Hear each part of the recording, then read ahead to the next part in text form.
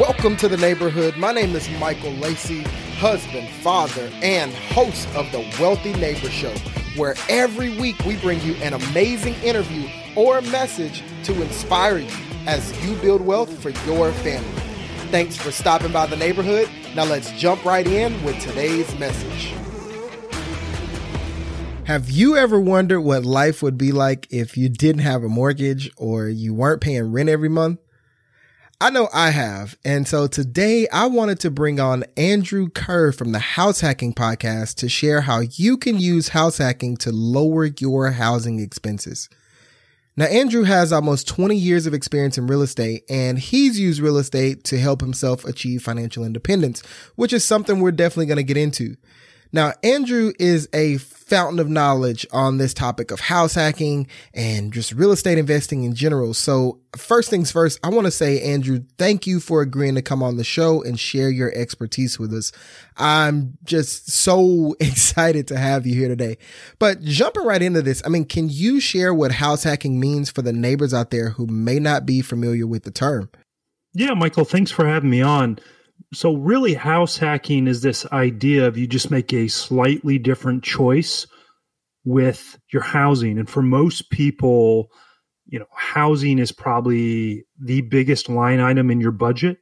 On average, most people spend a third of their budget in housing. So it's just looking at this housing choice and saying how, for a short or even a long period of time, how can I make a different choice with my housing to reduce or eliminate that big third of my budget line item. Okay. And so then, you've become kind of an expert in this field of house hacking. And so where did that motivation come from for you to get started with this? Yeah, I always wanted to, maybe I shouldn't say always wanted to, but for quite a while, I wanted to jump into real estate investing, and it was a good way to get started. But the thing I really love about house hacking is even if you never want to be a real estate investor, still do a house hacking if you just have a desire to get ahead with your, personal finances. If you want to have money to pay down debt, you want to have money to travel, you want to have money to save for retirement. If you do a house hack, it just frees up that money. And early on, that's what it was for me was, I was 19 years old. I was in the mortgage industry. I was starting to make really good money. And I was like getting ready to move in with a friend, and we were going to rent an apartment. And we just sort of looked at it, and I was like, well, why go spend this $800,000 a month? And this is back in 2002 to rent a nice apartment, and I could go buy a house and have a $600-700 a month mortgage payment, and I can have my friend pay rent to me. And now all of a sudden, my cost would be roughly about the same, but now I'm living in a house. And so that's really how it started for me, was just trying to think differently about it. And I was like, well, I'm going to do this because now I get appreciation, I get a tax write-off, I get the equity pay down, and I get a nicer place than I could have rented. So that was just, sort of how I got started on it. Okay, so you were 19, right? You said you were 19? 19, and I was 20 when I actually bought the house and closed on it. So pretty unusual for most folks. Absolutely. So, talk to me about that process of finding the ideal home for a house hack. Yeah, so back then I didn't know what house hacking was, and I want to say I didn't know really what the ideal place was, but here I am, I'm 20.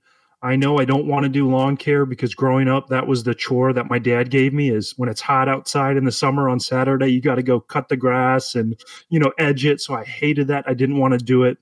So what I found was a townhouse. I was like, that's great. And I'm going to buy an N-unit townhouse. So I only have to share one wall. And then the HOA dues cover all the exterior stuff.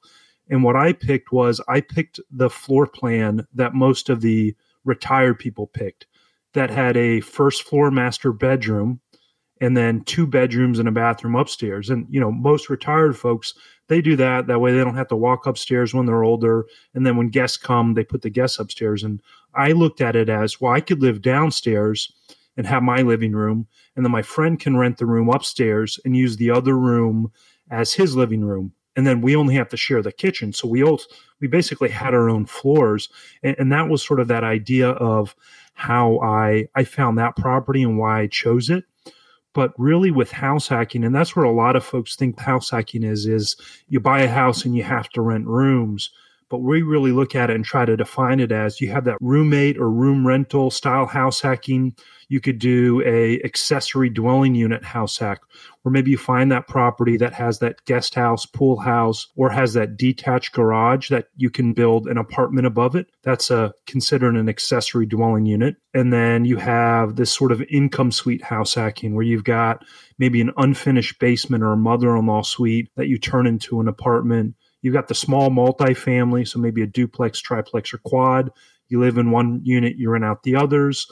And those are sort of some of those main types of house hacking that we look at. And you can really sort of find which one's going to work best for you in your situation. Right, right. And so you started off kind of with the roommate method there. And so at that time, you brought up a little earlier that the average person spends this huge chunk of their income on housing. And so, I mean, when you got your start, I mean, what percentage of your income was going towards housing, if you can recall that? Oh, back then was crazy. It wasn't normal. My life was very weird at that time. So, I didn't go to college. I started working right away. I was 100% commission. When the month I closed on my house, it was like a February, I think it was 2002. I was 20 years old. My commission check that month was like 12 grand after taxes. So very unusual. And I wish I could say I was super financial savvy and I saved it. I spent every last drop of it. So, at that time, my rent would have been 10% of my income. But for, the average person, like when I was looking at some of the stats in 2019, a 2-bedroom place, rented for $1,200 to $1,300 a month across the US. So, again, I was a little unusual. A lot of the house hackers that we talk with, spend that 20, 30 or 40% of their income on housing. Right. And so, I mean, let's talk about, how you find and screen your quality tenants. I mean, what's your process like for that? Because I know that a lot of people have these thoughts of, like I said, maybe they want to become a landlord or even maybe they want to become a house hack. And that's one of the initial barriers is, okay, how do I make sure that I'm getting the right quality people that are going to pay on time, that are going to do all those things? So what's that process been like for you? Yeah, so I've done it a couple different ways, both with house hacks and then with just regular real estate that I've owned. And if you don't want to manage tenants, don't let that scare you away from doing a house hack. Get a property manager and they'll take care of all of that for you. But if you want to self-manage, the first thing I do is I take really good quality pictures and then I try to write a nice advert and I'll post it in Craigslist. I'll put it on Facebook Marketplace.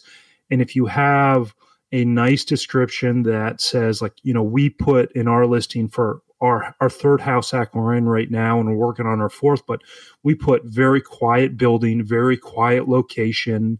We try to, you can't discriminate against a lot of things, ages and races and backgrounds. But, if you start to put in your ad, quiet building, quiet neighborhood, everyone works 9 to 5 jobs, your average person that maybe works at a bar is up all night and likes to party is going to say, oh, maybe I'm not going to go there if it's a quiet building, a quiet street. So do that. If you do high quality pictures and have a decent place, that's going to attract a higher level of tenant. And then that's the first step. And then once you get tenants in, is you got to set up your screening criteria. I use a organization called cozy.co. They are a property management company for small landlords. It's free to use as a landlord, and they have an application process. So when I have prospective tenants that are interested, I give them my Cozy link, and then they fill out an application there, and then Cozy runs the background and credit check for me. And then that really sort of weeds out even more folks. So the first step is do really good ads. Second step is meet people in person. I always like to wait outside for folks. So when they pull up in their car, if their car's messy, there's trash falling out of the car everywhere, you're like, okay, if their car's that messy, maybe they're going to keep the property that messy. How do they show up? In a lot of states now, marijuana is legal, but I've had tenants show up. They smell like marijuana. Their eyes are blazed red. And I was like, if you're showing up to meet a place and you're not presenting yourself well, there's probably going to be a bigger problem down the road. So you sort of can screen people that way. And then you get to look at that credit and background check. And that really helps as well. And what I do with the credit check is I like to have a minimum of 620 credit score. I like to make sure that their previous rent, they've never been late, they've never been foreclosed on. And then, background check. If it's a small misdemeanor from a couple years ago, that's fine. What I really look for is to make sure there's no sex offenders or violent type criminal cases. And the last piece is the income is, I want someone bringing in at least 3 times the rent. So if I'm renting a place for $1,000, I like to see them bringing in $3,000 a month. So that's sort of that criteria that I use to help find really good tenants. I mean, how do you keep the good quality tenants that you find? Is there anything that you do, especially as an owner, that shows appreciation or anything like that kind of shortens that curve with vacancies and all those sorts of things? Yeah, absolutely. That's a great question. So I always try to make my property slightly nicer than the competition. So if I have a 2-bedroom, 1-bathroom apartment that I'm going to renting, so like in our current house hack, we've got a 2-bedroom, 1-bathroom downstairs. I looked at all the other 2 bedrooms in my area. We didn't want to have a super luxury apartment, but we also didn't have bottom of the barrel. So I found all the other apartments that were middle of the range, and I made ours essentially 10% better. 10% better in quality, renovations, look, feel, layout, everything. And then I looked at what everyone else was running for, and I looked at that average, and I tried to be right at that average. So I had this idea of, if my apartment is better quality than everyone else's and still a competitive rate, why is someone going to go leave? Why are they going to go spend the money on a moving truck, pack everything up, go through that headache, have to have extra money for a deposit at the new place, and do first month's rent, the deposit? If it's like, well, am I really going to go do that to save $25 or $50 for a place that isn't as nice? Not many will people do that. So that's what I always do. And then just try to take care of your tenants. If there is a maintenance request, get it done as quick as you can. Or if you can't get it done right away, just communicate really well with your tenants.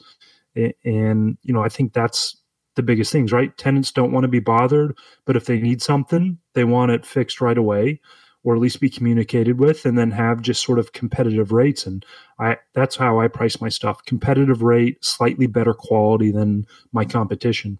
Okay. And so another thing that you mentioned was that, sometimes it's good to have a property manager. And so is that kind of the same process when you're talking about vetting tenants versus vetting property managers? I mean, what are some of the steps that a person could take to properly do that?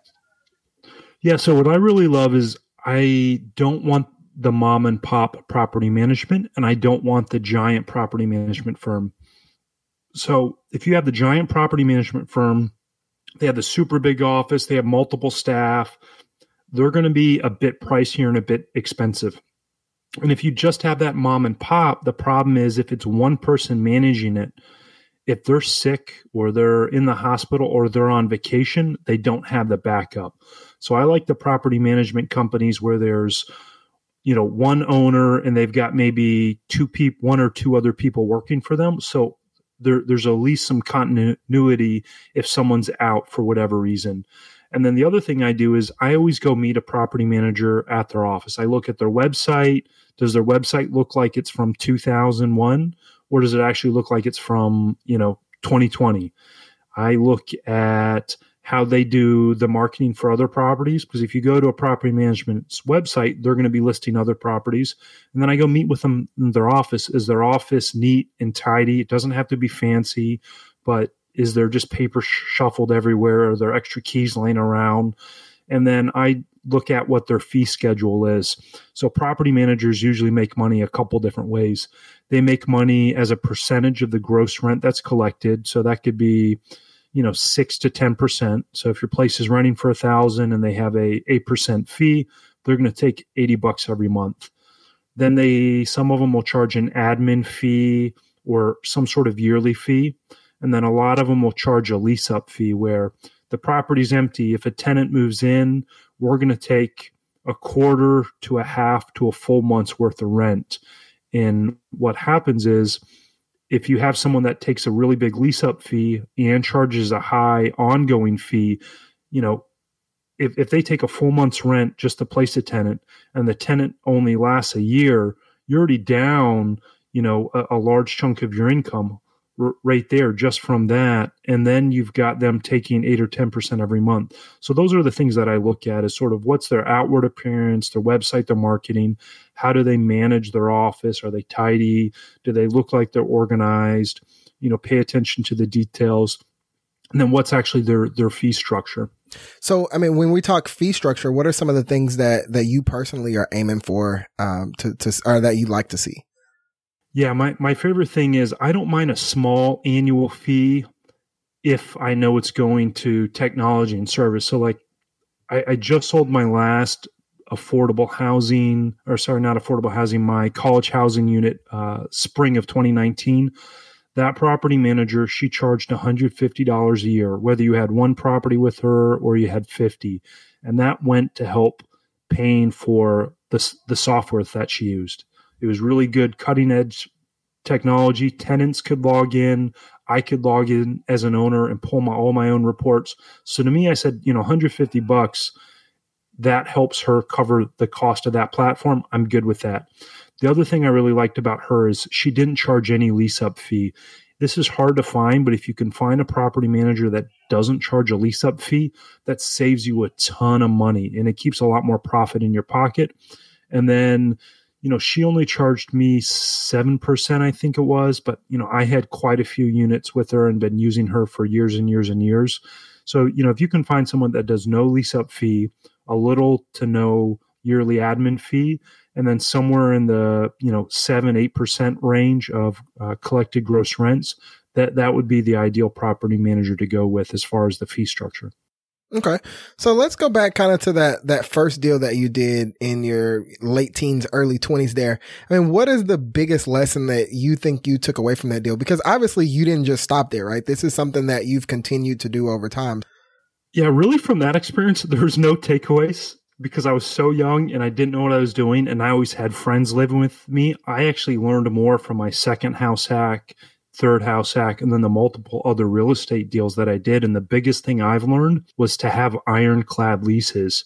Outside of house hacking, I invested a lot of college housing and affordable housing. On the affordable housing side, I probably represented myself for evictions on 20 plus evictions. And I essentially won all of them without any issues because I had ironclad leases.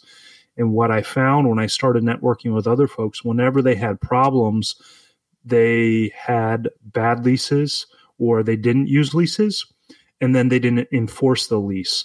And I found that when I had those ironclad leases, and even if I wanted to give someone some slack, I still delivered the late notices on time. That prevented me from having some issues. That was one big lesson learned. And then the other thing was have really good property insurance and make sure your insurance is adjusted to cover that rental income and having tenants in your property. Unfortunately, over my investing career, I've had 2 different property fires, and having good insurance really, really saved me from potentially financial ruin. So those are the sort of 2 big pieces that I mentioned, is on the leasing side and then insurance side. Sure. So let's dig into the leasing side a little bit. I mean, because you mentioned ironclad leases and you talked about the evictions and things like that, but what are some other things that you'll put in a lease that give you that added protection?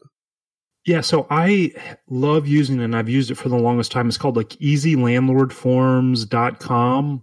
They do leases in all 50 states. They have all these addendums in there. And really the stuff that I've added in, I've learned about over the years, they already have the templates in there. So I do things like no water beds are allowed, simply because if someone puts in a water bed and it leaks, that's going to cause a ton of damage. Put things in there where a pet rider. So if someone's going to have a pet, you put it in there. I've put it in things like guest policies where, someone's allowed to stay for 5 nights. After that, they're considered a tenant. And really, this isn't where, hey, Michael, you and I are friends. You're going to come crash with me for 2 or 3 weeks. This is, I'm letting my bum friend move in and he stays permanently. And now all of a sudden, you as a landlord were renting to 1 tenant. Now you're renting to 2 or you're renting to 3. And if you're covering any of the utilities, all of a sudden those utility costs are going to go up. The wear and tear on the property are going to go up. So I do that like 5-day guest policy, simply because if I see someone violate it and it looks like someone's moving in, I'm going to go back to them and I'm going to charge them some more money for that extra person in there. Gotcha. That makes total sense. And so I want to go, kind of into your current portfolio, because at the beginning of this, you mentioned that there were a few different ways to house hack. And so what does that ratio look like for you now between, a room rental versus some of the alternative methods that you mentioned? Yeah. So the first house hack was a room rental. Second house hack was another room rental. The third house hack I did was this small multifamily. And this was a pretty big project where we bought a property, gutted it to the studs, and turned it into 3 higher end apartments with a guest suite out back. So it was this sort of big combo. And with that property, we live in a 2-bedroom, 1-bathroom upstairs. And then downstairs, we have a 1-bedroom apartment and a 2-bedroom apartment. Those cover all of our mortgage and then some of the taxes and insurance. And then our guest house that we put up on like Airbnb and we're going to rent to traveling nurses, that covers the rest of our taxes and insurance and makes us a couple grand a year. So, with this third house hack, we've covered all of our housing expenses and we pocket, some money every year. So it's a pretty creative way. And then we just about 2 months ago, bought another property, which will be our fourth house hack. We're doing some renovations on it. It's a duplex. We're essentially renovating our side before we move into it. And that's the only sort of properties I own left. In 2016, I was up to 40 rental units, and I essentially sold them all off and went from being active investing to passive investing. And I put all that money into syndications where, someone might go out and want to buy a 200-unit apartment complex, and I'll be one of the investors on that. That way it's a lot more hands-off. But, probably in 2016, 95% of my sort of net worth was in real estate. And now I've pushed that down to about 80% of my net worth is in real estate. The other 20%'s in, the IRA, my Vanguard brokerage account, the stocks, bonds, equity side of things. Gotcha. And so are you looking to kind of keep it right there? Are you trying to scale back further, ramp it up? I mean, kind of what are your goals now? Yeah, I'm not scaling back the real estate anymore. I'm still investing in real estate. Where I'd really love to see is more of a 50-50 split in, 50% real estate, 50% in equities, stocks, bonds, and then, down the road, invest in some other businesses where, if someone's starting up a franchise, help invest in that franchise, just to help get several different streams of income going. But I feel like I'm a couple years away from that. But, unfortunately, real estate, real estate's such a great way to make money. If I come across a new deal, I seem to pull money from my brokerage account to put it into real estate. So that's how it works, man. Yeah. So you find these deals. Let's talk about how you finance them. I mean, what are some of the ways that you purchase these properties? Yeah, so we can talk on my third house hack and then my fourth house hack because they're super relevant. So this third house hack, and it's the one we're living in right now, we actually bought it with hard money. And for folks that are listening that don't know what hard money is, it's essentially a private lender that will lend about 80% of the purchase price, and they fund almost 100% of the rehab costs. Now, they want you to have some real estate experience. They move really quickly, and because they have this sort of attractive financing piece, they charge usually 1 to 2 points, and they charge a higher rate of 10 to 12%. But a lot of times you can close those loans in 10 to 12 days versus a traditional mortgage. You're 30 to 45 days, and most banks on a traditional mortgage won't lend on a property that needs a ton of work. So the property, when we bought it, it had broken sewer lines, it had old knob and tube wiring.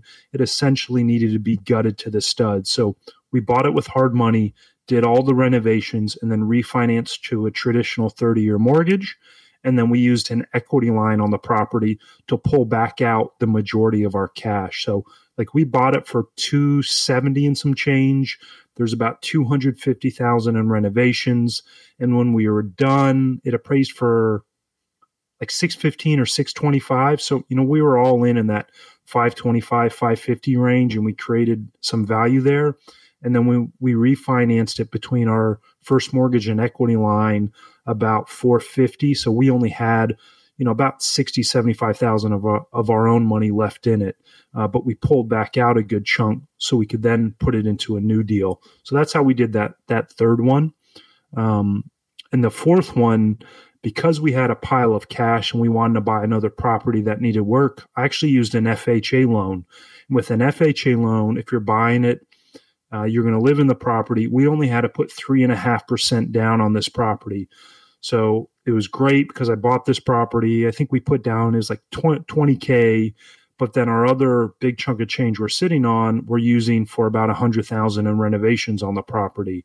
And then we're done. We're going to do the same thing. We're going to refinance and pull a majority of our cash out.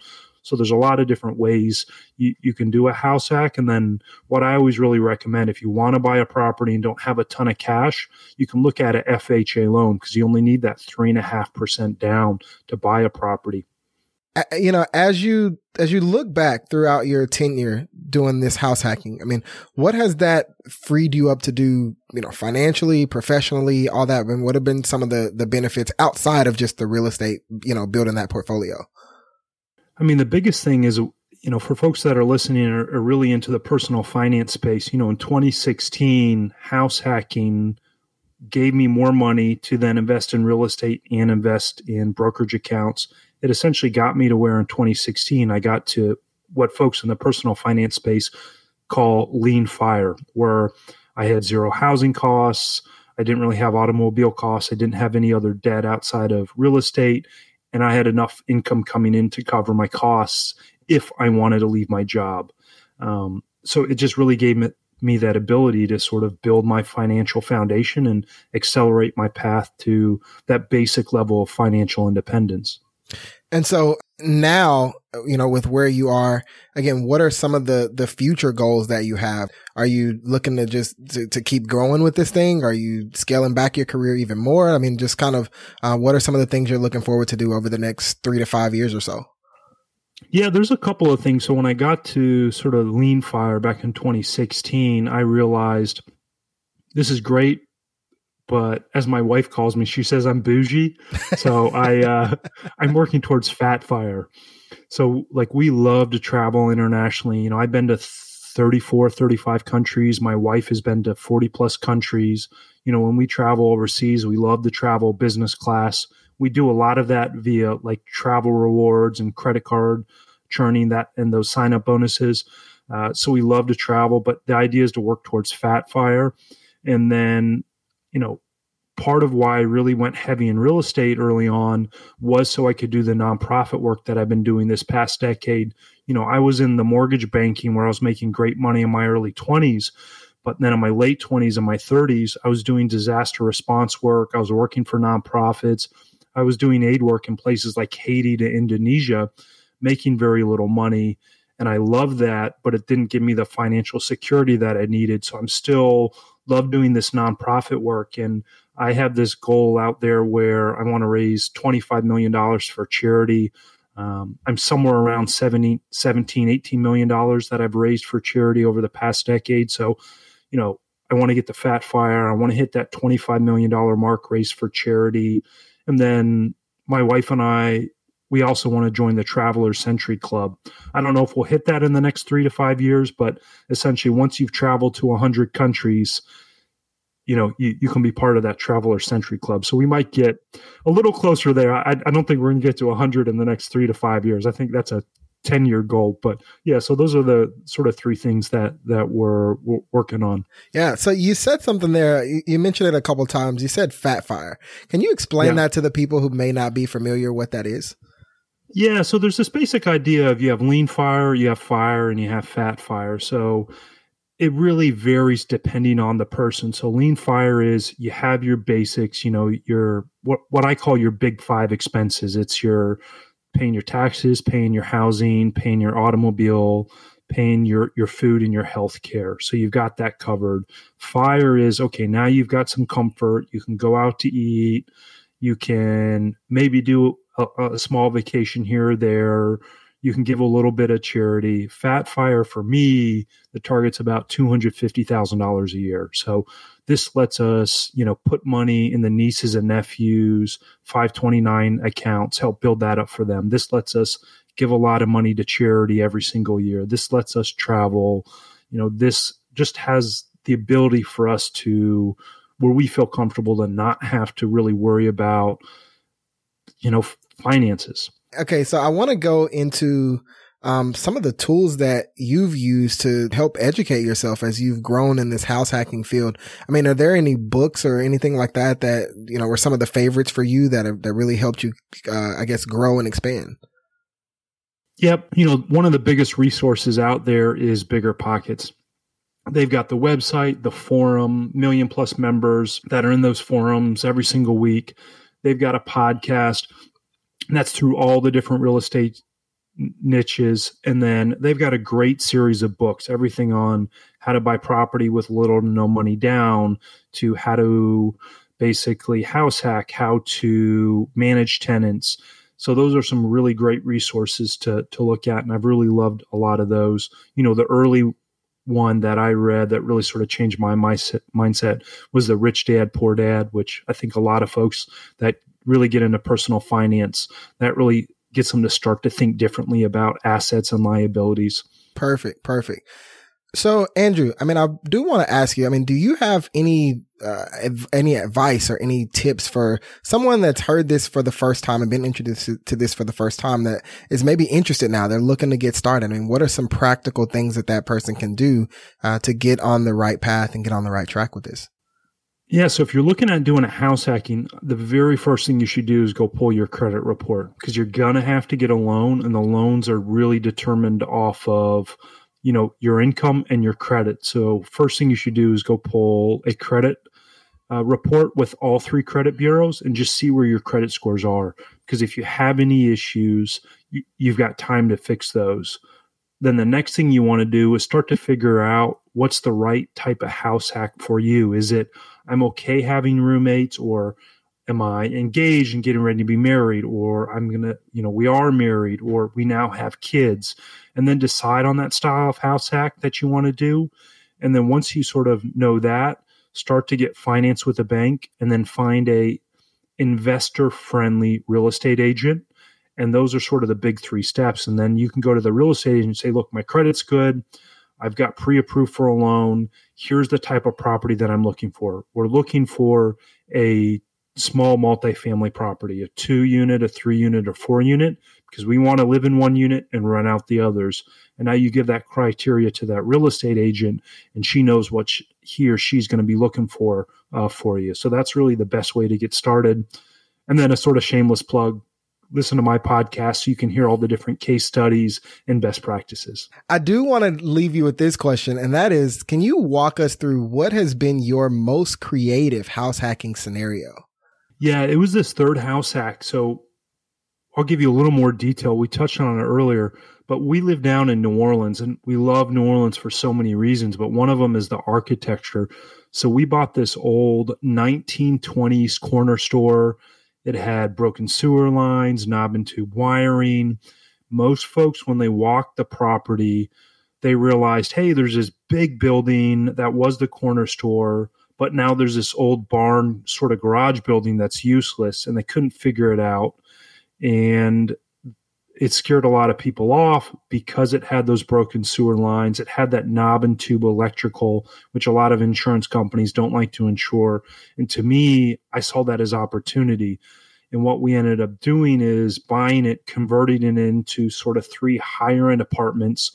And then we converted that barn building into a 1-car garage with a guest house. And the really cool thing with that guest house is most people walked in and said, oh, it's really tall, but there's not enough space to build a staircase. But what most folks didn't realize is if you actually read the code, you could put in a spiral staircase, and that would get you access to that second floor. And that let us build on this 500 square foot studio guest house in that sort of garage building. It's this little guest house carriage house, and that 500 square feet, if you have a property that's appraising at about 200 square feet, added about, $80,000-$100,000 of value on the house for us. And that was what most people were really overlooking, that income potential on there. But, this property we're living in grosses us about $40,000 a year with us living in one unit. So that really just covers all our costs and leave us a bit of money left. So that's really the most creative house hack that we've done so far. Man, that is fantastic. That's epic. Yeah. I love it. I love it. So final question that I have for you is, you just kind of plugged it a little bit, but let the people know one more time where they can find you if they want to follow along and get more insight and tips from you. Yeah, so our podcast is The House Hacking Podcast. On Facebook and Instagram, it's The House Hacking Podcast. Check out the podcast. We're right in the middle of season 1 here in January 2020. The whole first season is going through all those different styles of house hacking, and each week is a new case study of someone that's done a house hack. We've got single women, single men. We've got newly engaged couples.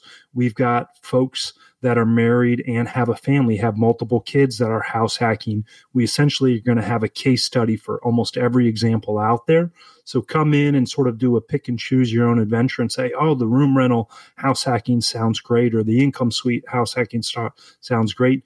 Go listen to those couple episodes and you can start to pick up on what worked for them and what were some of the challenges that they had, so you can learn how to do a house hack yourself. And then the last thing I want to say again is, even if you don't want to be a real estate investor and you're just trying to get ahead financially, do a house hack for 3, 5, 10 years.